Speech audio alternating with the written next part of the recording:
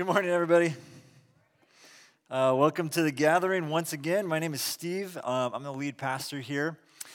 And we are going to continue on in our conversation in Mark. So if you have a Bible or a phone, you can meet me in Mark chapter 10. As you're doing that, I just want to say that we are now fully into summer mode here at Discovery in Davis in general. And this is actually one of my favorite times of the year. And one of the reasons for that is just it slows down a little bit. It gets warmer, in case you didn't notice.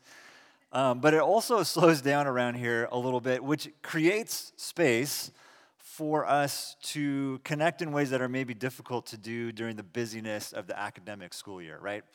And so just kind of building off of what David and Brian were talking about a moment ago, I think when we do things like Church in the Park last week, right, which our first Church in the Park of this summer, really sweet time over at Rainbow City, whether we're here in the theater or the 4th of July event or just other things that are going on, there feels like these really great opportunities are available to us, right, to connect in new ways, to get to make some new friends, to go deeper or pick up maybe some old conversations, right? So my encouragement to you is to take advantage of that this summer, this extra space that we have to be together in the sort of lack of busyness and grind that can accompany the rest of the year. Now, as those guys just said a moment ago, we also, because people are gone and go on vacation, all that kind of stuff, there are opportunities to serve, and that connects quite well with our conversation that we are having this morning. So, Mark chapter 10, we're going to begin at verse 35. I'm just going to read the whole thing, and then I'll pray, and then we'll get into it, all right? So, John 10, verse 35, James and John, the sons of Zebedee, came to him here is Jesus, and they said, Teacher, we want you to do for us whatever we ask. Right? This is a great way to approach your boss. Okay, a little pro tip for work. Give us whatever we ask. What do you want me to do for you? Jesus says. They replied, let one of us sit at your right and the other at your left in your glory. You don't know what you are asking, is Jesus' reply. You don't know what you are asking. Can you drink the cup I drink or be baptized with the baptism I am baptized with? Oh, yeah, we can, they said. Jesus said to them, well, you will drink the cup I drink and be baptized with the baptism I am baptized with, but to sit on my right or left is not for me to grant. These places belong to those for whom they have been prepared. When the other disciples, heard about this, they became indignant with James and John. Jesus called them all together and said, you know that those who are regarded as rulers of the Gentiles lord it over them, and their high officials exercise authority over them, but not so with you. Not so with you. Instead, whoever wants to become great among you must be your servants, and whoever wants to be first must be slave of all. For even the Son of Man did not come to be served, but to serve, and to give his life as a ransom for many. Let's pray. Heavenly Father, we are grateful this morning to be able to gather, to still be able to use this space, even though there's all this construction going on around us. Thank you for just the signs of life here in our city during the summer, for the spaces that we have to connect in new ways and different ways, for the extra time or just the slower pace that gives us that opportunity. May we take advantage of that over the next several weeks. And Father, we ask now, as we consider what in many ways may feel like a very straightforward passage or story, is actually deeply, deeply challenging to us. We have so many ideas and messages around what greatness looks like. And so would you chip away at that today and help us to see greatness through the lens of your kingdom, greatness as defined by Jesus. And as we often pray around here, God, would you give us the courage to respond to what you say to us today and whatever I actually know about is a woman named Shalane Flanagan. Shalane burst onto the scene at the University of North Carolina. She's a 2003 and 2001 the NCAA titles for cross country 2 years in a row, 2003 and 2004. Right after graduation, she went pro and made the Olympic team, which was the first of 4 Olympic games that she would compete in. In 2008, she won the silver medal in the 10,000 meters, setting an American record in the process.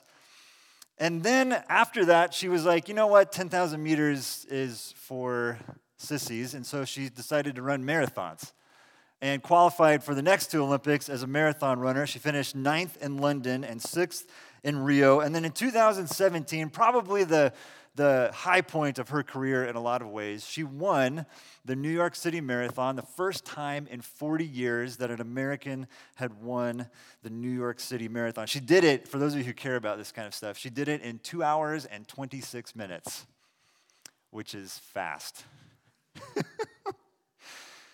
Now, all of those accomplishments are incredible, but there's way more to her story than just her individual accomplishments. In November 2017, a reporter named Lindsay Krause wrote an article for the New York Times in which she outlines the Shalane effect, which she calls the Shalane effect. So after 2008, again, this is the Olympics where she runs the 10,000 meters, wins the silver medal, sets the American record. She makes this big shift in her career, not just in the decision to run marathons, but also in how she trained. She understood, and those of you who run, you kind of get this too, that a lot of running is time spent by yourself. And the typical model is, you have a coach, you have a trainer, you have some other people that are kind of part of your support team, but a lot of training for distance running is just you by yourself out there putting in the miles. Shalane realized this was not going to work for her based on her track background. She wanted people to train with, so she started recruiting women to be a part of her training process. And it wasn't just, I get bored running by myself. She invested in their success as well as her own. And so Krause writes this. This is just so fascinating to me. She says, perhaps Flanagan's biggest accomplishment, right? Biggest accomplishment lies in nurturing and promoting the rising talent around her. A rare quality in the cutthroat world of elite sports. Every single one of her training partners, 11 women in total, has made it to the Olympics while training with her. An extraordinary feat. Call it the Shalane effect. You serve as a rocket booster for the careers of the women who work alongside you while catapulting forward yourself. Remember, as she's doing this, she's also making the Olympic teams and finishing top 10 and winning the New York City Marathon. But at the same time, all 11 people she trains with also make the Olympics. Incredible. Shalane is an example of what we would call here at Discovery a hero maker. A hero maker. Now, this raises an important question that I think is good to ask from time to time. This is an important question spiritually. It's an important question just developmentally, but it is the question, who is the hero of your story? Now, I say developmentally because there are stages of life where you need to be the hero, so to speak. Right? We don't have an expectation of babies that like right after they are born, they take care of themselves. And you certainly wouldn't want like a 2-year-old babysitting smaller children, right? Like developmentally, there are these stages we go through where it's okay for us to be sort of on the receiving end, right? Not only is it okay, but it's good and wise and healthy. In a similar way, when we first start on this journey of following Jesus, there is a level of self-focus that is good, right? As we learn and as we grow. But just like we would think that it is odd for an adult to be taken care of by their parents in the same way that they were when they were a baby, right? There's a progression that happens in our journey with Jesus too, where it becomes less about us and more about others, where we move from the hero to the hero maker. Now, this is the process, the tension that we step into here in Mark chapter 10. Now, just to kind of rewind a little bit and give us some context, we left off a couple weeks ago right in the middle of chapter 9. This is where Jesus goes up on a mountain. He's transfigured. He meets with Moses and Elijah, this incredible moment. They come down off the mountain, and there's this stubborn demon that his disciples can't cast out. Right? And there's this dad whose son is possessed by this demon, and we talked about that dad's great prayer, right? Of, I believe, help me overcome my unbelief. From there, Jesus, for a second time, predicts his death and resurrection. First time was in chapter 8. Second time in chapter 9, and there'll be a third time coming up here in chapter 10. Predicts his death and resurrection. He welcomes some children. He teaches about how the first will be last. He warns against not being welcoming of children. Then he teaches on divorce and riches. Still two hot topics 2,000 years later. His teaching on those things then was mind-blowing and even a bit controversial. He then welcomes more children, predicts his death and resurrection a third time. There's this pattern going on here in this part of the story. Welcoming and warning. Teaching and prediction. Welcoming and warning, teaching and prediction. And it's right in the midst of all of this, right on the heels of that third prediction, that James and John come to Jesus and make their ridiculous request. Give us whatever we ask, right? This is almost like an office level comedic moment of situational unawareness. Like, what are you doing? Kind of a ridiculous question to ask Jesus really at any time, but especially in this moment. Right? In this moment. So crazy that they ask. I think it's even crazier in some ways that Jesus indulges them. Right? What do you want? He says. Tell me about this. What are you going to ask me? And I think that he could probably be a lot more harsh. I think he could be a lot more critical of them, but he uses this as an opportunity to sort of lovingly correct them, right? This becomes a teachable moment. Now, this idea of lovingly correcting something is actually a really important part of leadership. Or some new rules for them to follow. He's actually protecting the mission. We might say it this way: Jesus and his kingdom have soft edges, but a strong core. Soft edges, but a strong core. And at the core, there is great clarity. There is great clarity about the mission, which he'll go on to talk about here in a moment, right? To serve, not to be served. Not about who sits on the left and the right-hand side, but about who picks up the towel, so to speak, and serves others. Jesus, very open to all sorts of people. This has been a theme that we've seen again and again as we've made our way through the Gospel of Mark, right?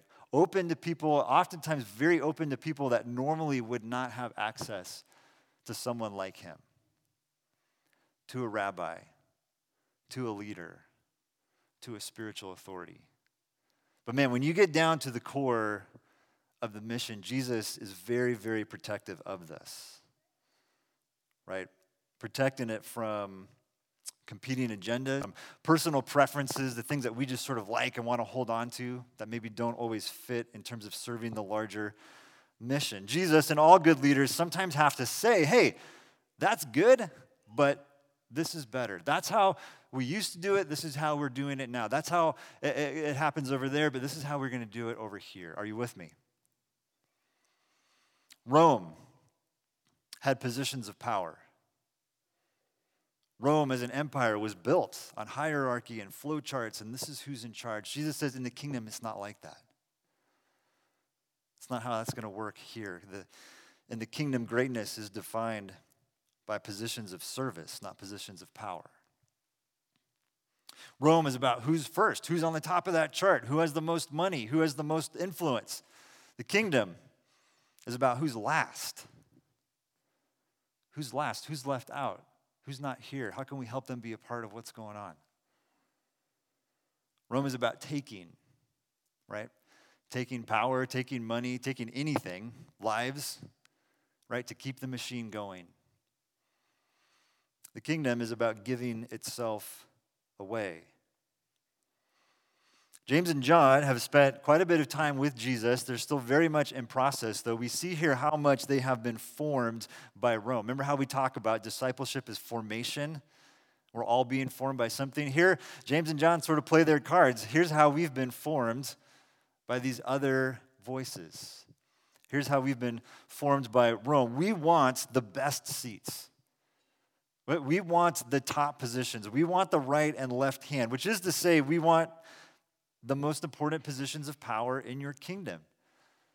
Vice president and chief of staff.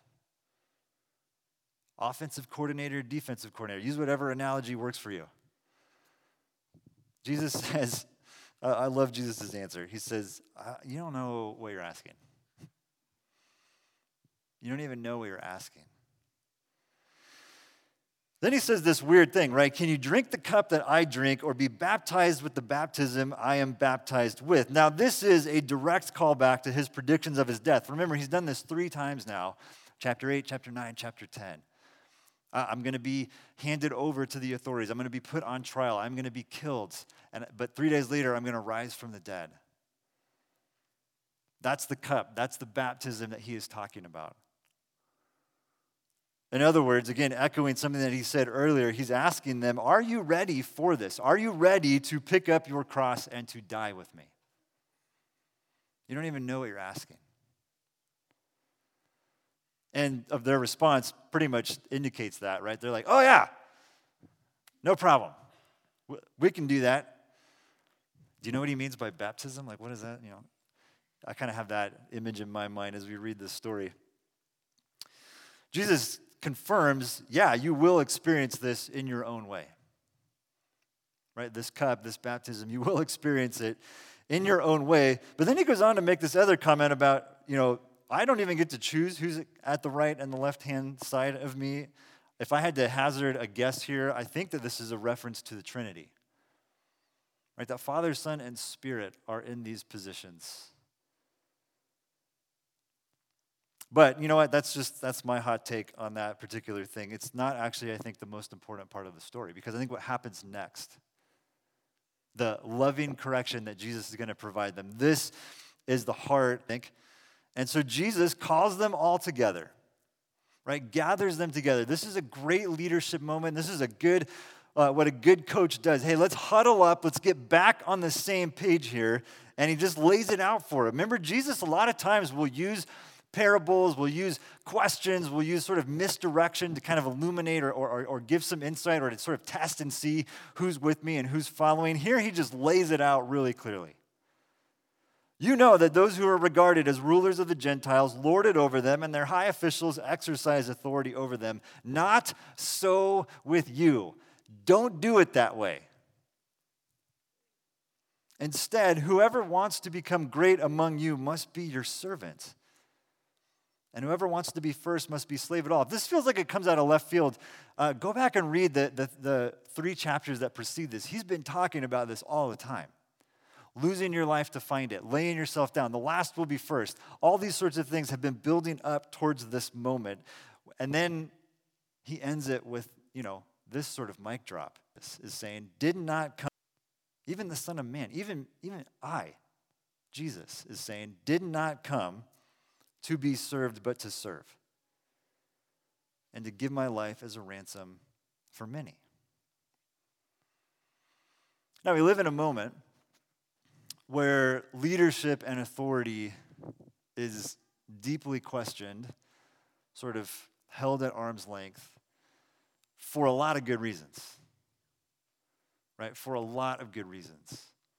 I think that's a cultural phenomenon. It's also, I think, an issue in the church. We've seen leadership abused in so many ways, inside and outside the church.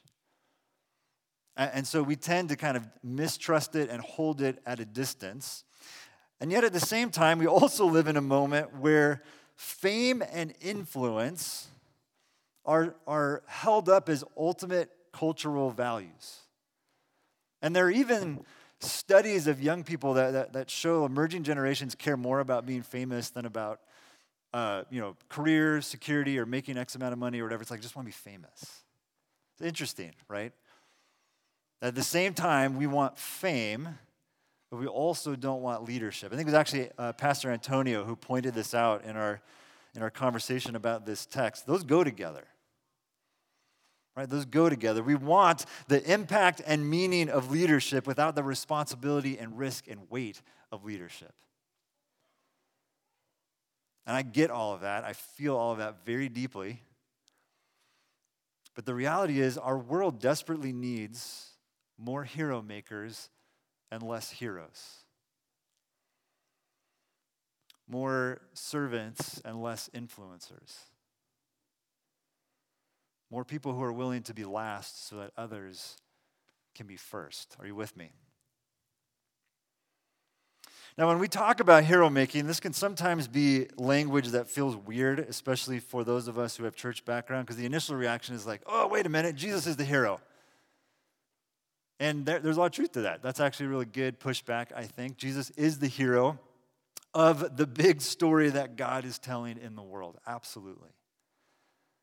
This is what we celebrate when we gather each week, when we gather around the table, when we take communion. We celebrate and remember our hero, Jesus. But Jesus invites us to follow him, right? To imitate him, to live our lives the way that he would live in our place, to participate in his death, to lay our lives down, to pick up our cross, to lose the world and gain our souls, to become great by serving. Which again is modeled for us by Jesus himself. Even the Son of Man came to give himself away. And so the hero is also a hero maker. If you think about this even from like a storytelling perspective, every hero has that person in their story who helps them accomplish their mission or their goal, right? Harry has Voldemort. Moana has Maui. This should tell you everything you need to know about the stage of life that I've been in for the last couple of years, right? Every hero has a hero maker who helps them accomplish their goal, who helps them save the day, who helps them accomplish the mission. Now, the beauty of the king be Maui, sometimes it's even interchangeable with the same person, but again, the measure of greatness, the way that Jesus defines greatness in the kingdom is through serving. To go back to where we started with the Shalane effect, greatness in the kingdom is not how many medals did you win, it's how many people did you boost onto the Olympic team. Our world desperately needs more hero makers and less heroes. Now, let's try to make this practical here for just a moment. How can we take steps towards hero making? I do think we have a tendency to overcomplicate this. I think it all begins with friendship. Jesus, who here in this scene with James and John uses the metaphor of servant to talk about greatness, later on, at least chronologically, in the Gospel of John, talks about it this way. He says, greater love has no one than this, than to lay down one's life for one's friends. You are my friends. If you do what I command. I no longer call you servants. Notice the change of language. I no longer call you servants because a servant does not know his master's business. Instead, I've called you friends, for everything that I learned from my Father, I have made known to you. To be a hero maker really is to just be a good friend. It's to serve and to lay your life down for someone else, to model the self-giving, sacrificial, others-oriented love of God. This is simply a picture of the gospel,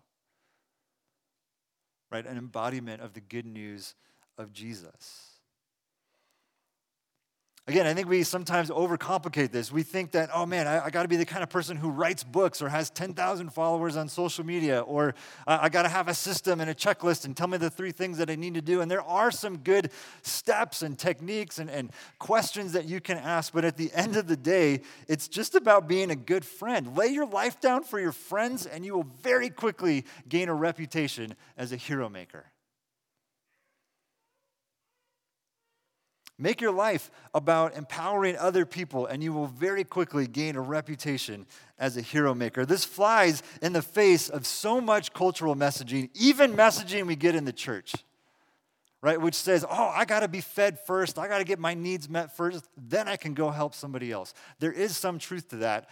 But, what does Jesus say? Lose your life to find it. Give yourself away to gain your soul. We've used this quote a few times before, but it's worth saying again from Erwin McManus. Wholeness is not found through receiving, but through giving. Wholeness and generosity are inseparably linked. Paradoxically, we become whole as we give ourselves away. Too often we think, I need to be whole, then I can give myself away. And yes, there are nuances to this. We do need to mature and grow to certain levels before we step into specific roles. But Erwin, again, is just quoting Jesus. Lose your life to find it. We become whole as we give ourselves away. At the risk of overwhelming you with metaphors, give me one more shot here. So my son Cruz and I, we have an annual tradition. We go camping every year.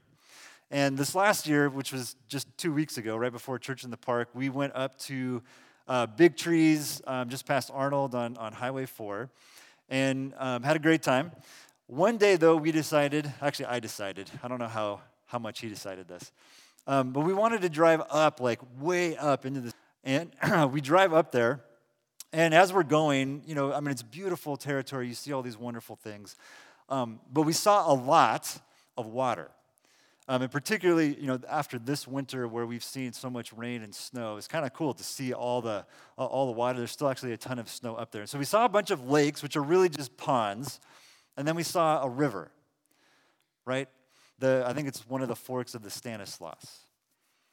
And it struck me through the mountains, the difference, right, between ponds and rivers. I think a lot of times we've either been trained or we've sort of, this is the theology that we've been given, or it's just, again, the cultural messaging we receive. We think of ourselves as a pond, right? It's basically this thing that doesn't really exist until something comes and fills it up. And then it just kind of sits there, and then eventually it runs out, and it needs to be refilled. And the truth is, you are not a pond. You are a river. You are a river, giving and receiving. Right? With this access to the incredible love of God. Right? Given to us freely as a gift through his son, Jesus Christ. You are not a pond who needs to be filled up in order to be useful. You are a life-giving river. And I think that shift in our minds and in the ways that we live is huge. It's a visual to me of the shift from hero to hero maker. The wild adventure of the kingdom of God that Jesus is inviting us to, where the last are first, where the servants are great, where we lose our life to find it. That adventure can only be lived as a river.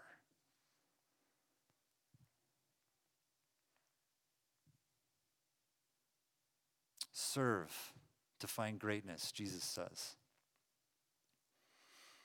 In reflecting on this, the Apostle Paul writes in Philippians 2, in your relationships with one another, have the same mindset as Christ Jesus, who being in very nature God, did not consider equality with God something to be used to his own advantage. Rather, he made himself nothing. By the way, a lot of people think that this was actually a song that Paul was sort of transcribing, a song that they would sing together. He made himself nothing by taking the very nature of a servant, being made in human likeness, and being found in appearance as a man. He humbled himself by becoming obedient to death, even death on a cross. This is the good news of Jesus. Right, that God became a man through Jesus and in great humility became obedient to death on a cross that we might have life.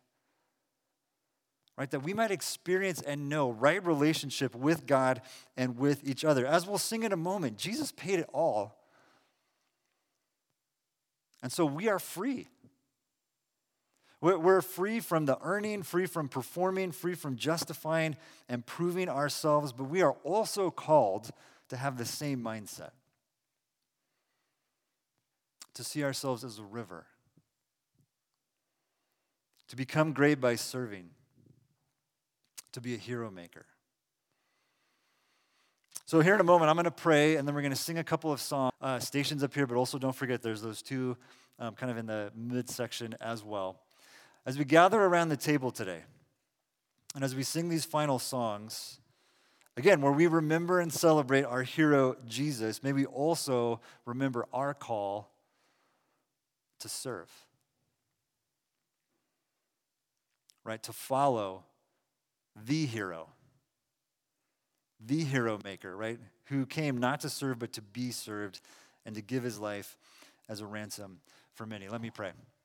Heavenly Father, we confess that all too often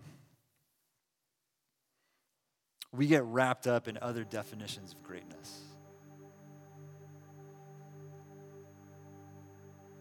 That it can be very easy for us to be formed in the ways of Rome, all the current versions of that tell us greatness comes through attention, through influence, through following, through people looking at us. That comes through power. There's so many other messages that we receive, God, so we confess the ways in which we've been formed by that, and then we come to the table today humbled, grateful, worshipful, that you do not just tell us to do this, to serve some people, to do some things for your kingdom, but that you have modeled it for us through your son Jesus, who came not to serve, but to be served. Sorry, not to be served, but to serve. Who came to give his life for us. Thank you for your kingdom that turns everything upside down. Or right side up, for that matter. Where the last become first. Where we become whole as we give ourselves away. Where you change our hearts